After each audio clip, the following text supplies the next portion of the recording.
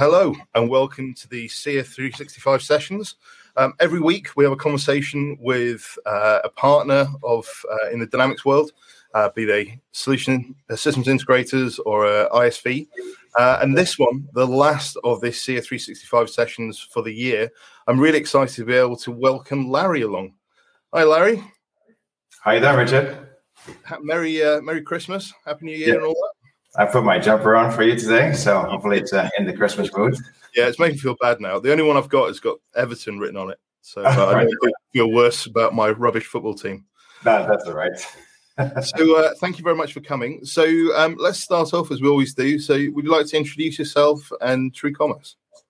Yeah, so I'm Larry, basically responsible for partners across Europe. I work as part of a team, as part of a global partner program, and TrueCommerce provides global EDI managed services for companies. And we specialize in integrations into Microsoft Dynamics as well as other ERPs. Cool. Well, just to start with, just a sort of level set, why don't you kind of explain to me a little bit about what EDI is and where it's come from, and you know what does modern EDI look like?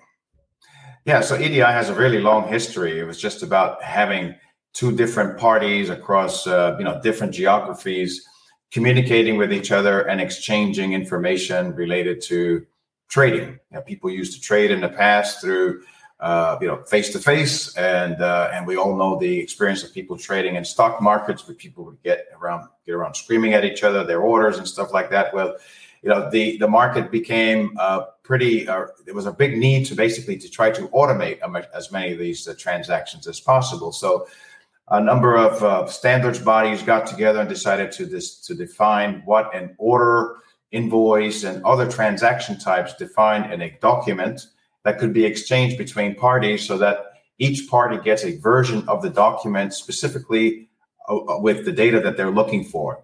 And that's easy for them to integrate into their systems and be able to export data back out to the other party in order to confirm the following step in the transactions. So it supports generally order-to-cash transactions, procure-to-pay transactions, and we've also seen a lot of vendor-managed inventory transactions and warehouse transactions as well. So there's a whole library of standards used to be able to simplify how data gets interchanged between two separate systems across geographies. Okay, cool. And then, and what about modern EDI? So obviously, it goes without saying, we're kind of pretty much a digital economy now. So, all companies have got their own systems and being able to talk to each other. So how has that changed? What does a modern EDI look like, and why is that important to customers? Well, it's important from the perspective of what companies are doing these days in their digital transformation journeys. Right. When they're doing these journeys, they're looking at new applications, new ERPs, and many of them are looking at cloud platforms. Yeah. It's a large industry right now. I was reading some research that says it's a $104 billion industry, and wow. Cloud is like one of the biggest adoption trends towards that.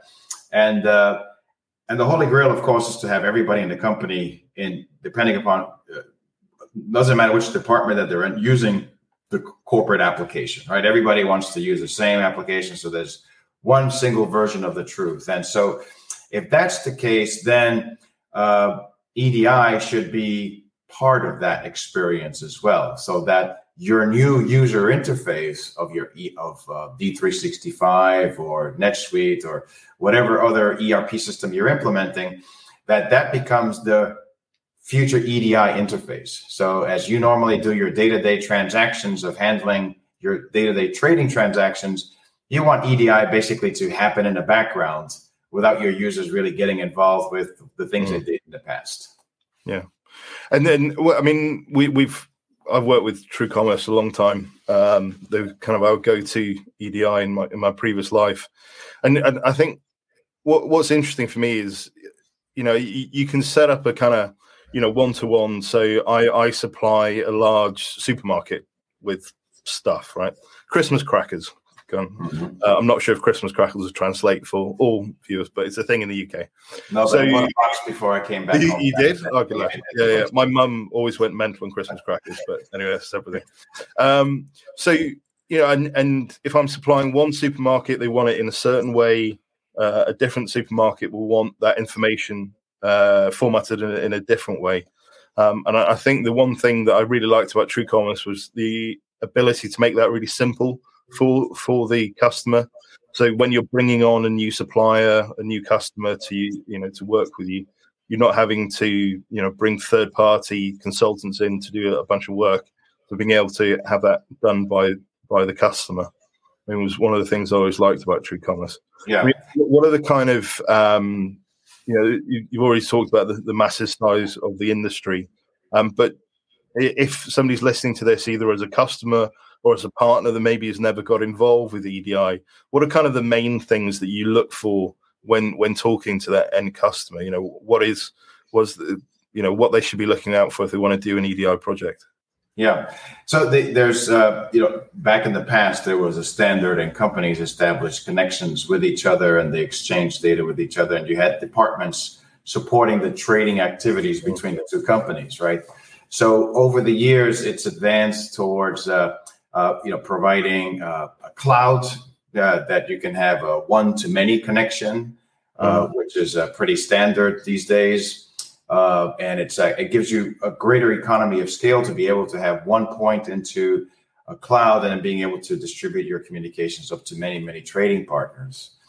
But the big benefits to companies is when they look to get a service that includes all aspects of EDI. If you look at all the different components in EDI, there's quite a lot of moving parts. You've got the connection to your partners, you've got the networking thereof, you got to secure it.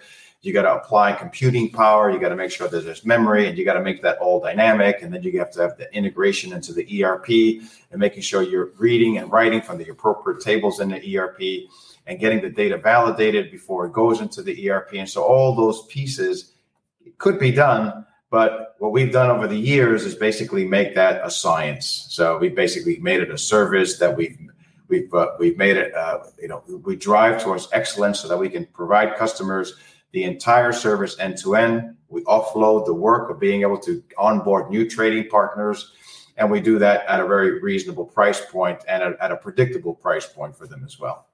And from a price point, I think I'm right in saying it's kind of transactional, number of transactions type.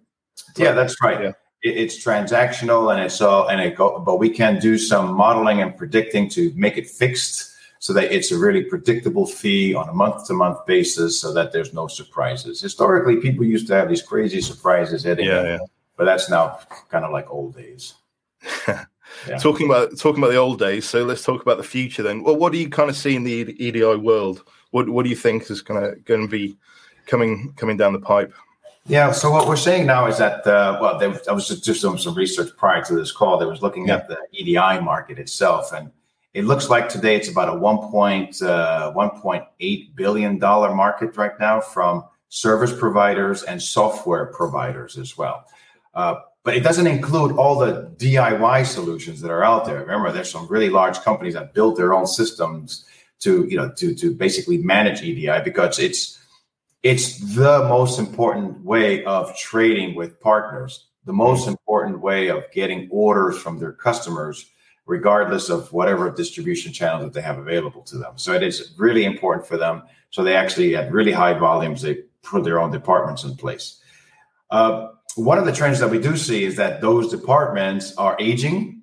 And as we know, the whole IT sector is aging these days as well. There's a big conversation amongst the Microsoft community about how do we get younger people involved with IT, and what sort of role models do we have out there. And certainly, I'm not a role model with a jumper like this. Nobody wants to be like me at all. I think you're pulling it off. You're a good-looking man, and you're pulling it off with a bit of swag. It's good.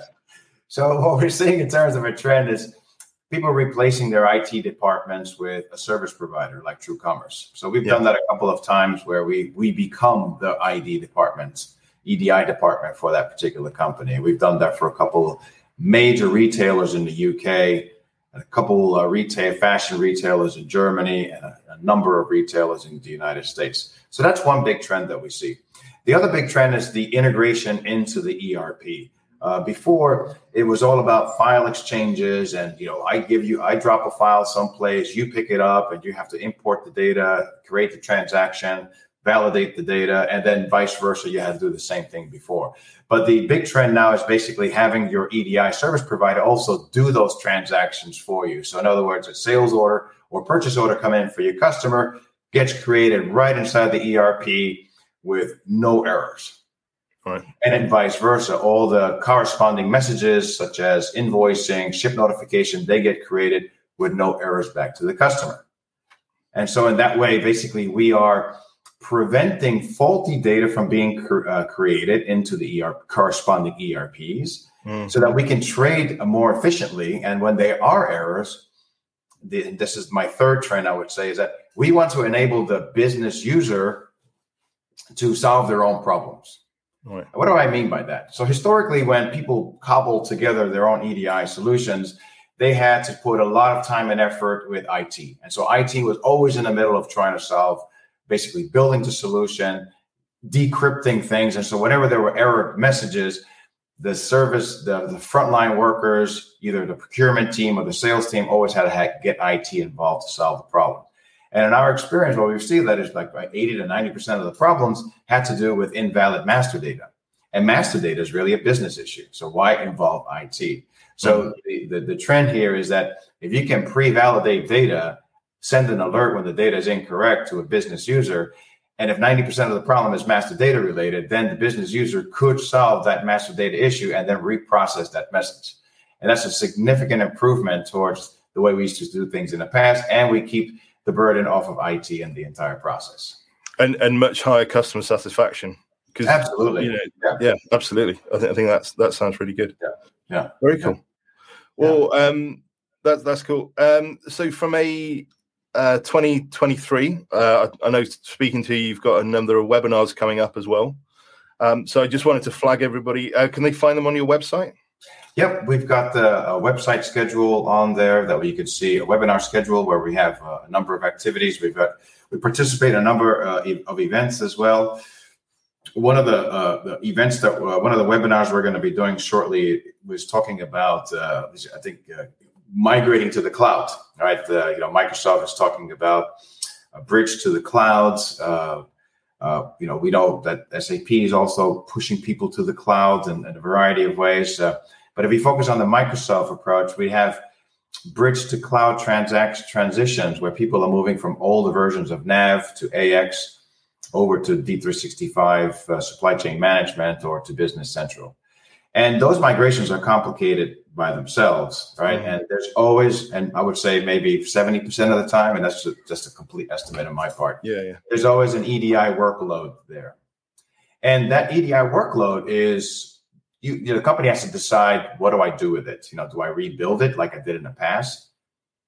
Can I rebuild it inside of the new constricted data models that BC and F&O have, or Finance and Operations have?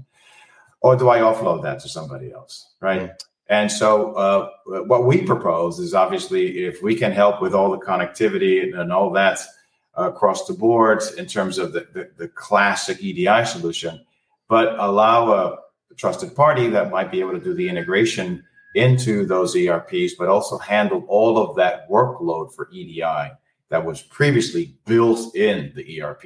And what I'm talking about is import and export routines, talking about data validation, cross-reference tables, creating transactions, extracting data. So all those things that we previously did inside of the ERP can now be done outside of the ERP. So that just makes updates a hell of a lot easier. And you have a party that can help you stay up to date all the time with a certified approach. Well, look, and we're working directly with Microsoft on campaigns to help, especially the NAV, the old NAV install base move to the cloud. And you guys are coming up in just about every engagement we have. So there's a big opportunity out there for any partner that's listening to this. I would highly recommend you reach out to Larry and to TrueCommerce. I've got his contact details here as well, so just ping him on LinkedIn. But I can say that we've been working with TrueCommerce a long time, and definitely our go-to EDI partner. So just want to thank you for all your partnership over the years as well. Yeah, thanks, Richard. It's great to be here, and hopefully we'll hear from some of the listeners today. I hope so. And just to end off, just want to thank Larry again, and to thank everybody for listening in. I hope everybody has a great end of 2022 and a happy and healthy and prosperous 2023. Thanks, everybody, and have a great rest of your week. Thank you. Thank you. Bye, all.